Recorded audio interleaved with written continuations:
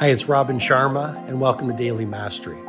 This is my short form podcast where I'll walk you through the insights, methodologies, and tactics that I've shared with many of the world's most successful people as their mentor, including celebrity billionaires, NBA superstars, world-class artists, and global humanitarians. I hope you find great value in today's episode.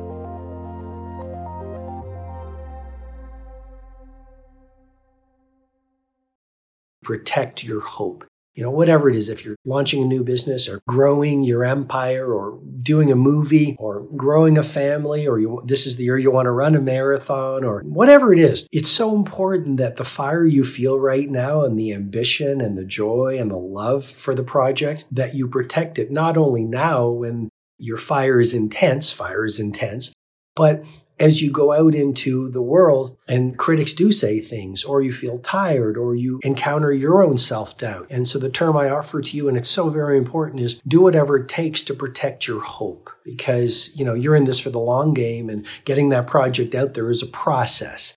Trust your magic. I think critics come to you to test you, to see how true your passion and ambition is to bring your magic into the world.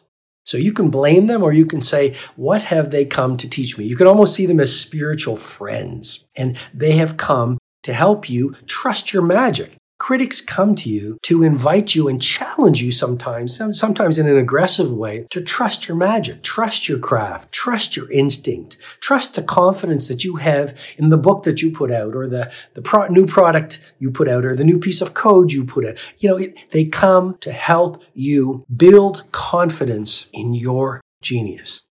The very nature of great art terrifies.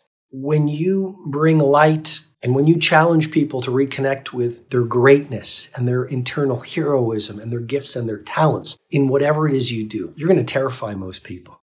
I remember being in the Born district of Barcelona in the Picasso Museum, and there was a quote on the wall that said people were terrified by the genius of Picasso. When you challenge people to be a hero, to do their best work, to display their magic, when you challenge people to let go of their fears and enter the secret order of the virtuosos, they have a choice. Embrace your message or shoot the messenger. And it's much easier to shoot you and to shoot me because we're challenging and trying to uplift them. It's much easier to shoot the messenger than to have the bravery and courage to say, I must let go of the old me and experience a death of sorts to embrace the next level of me and my luminous, heroic, highest nature.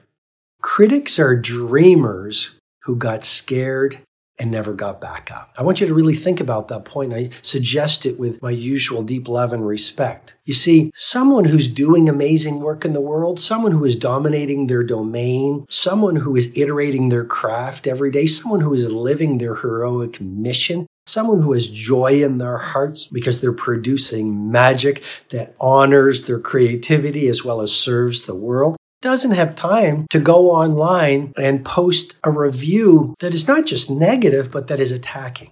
Joyful people don't spew toxic words on other human beings. And so critics are dreamers. They did dream. There was a time when they had joy in their hearts and they were healthy. And they were intimate and fluent with their primitive genius. And then something happened where they contracted and shut down. And so rather than being aware of it and processing through it and releasing it, they just became bitter and they closed all up. And so now there's a certain pleasure they get seeing other people fail because misery loves company. Joyful people don't hurt other people. They lift other people up and they celebrate other people.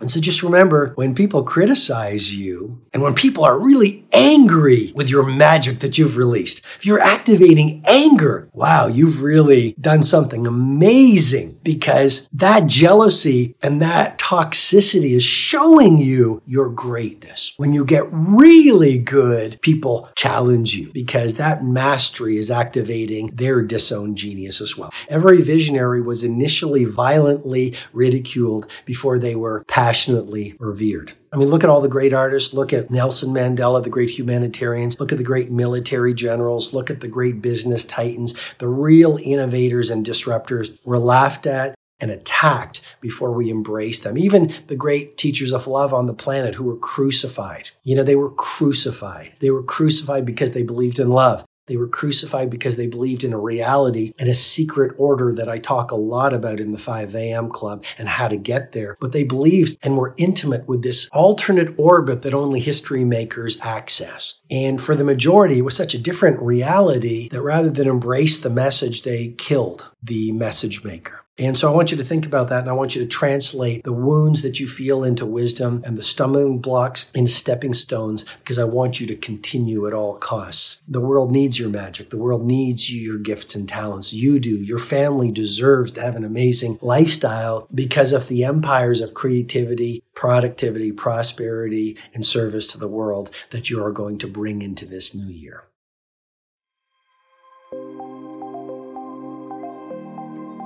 Hi, it's Robin Sharma. I hope you've received strong value from today's episode.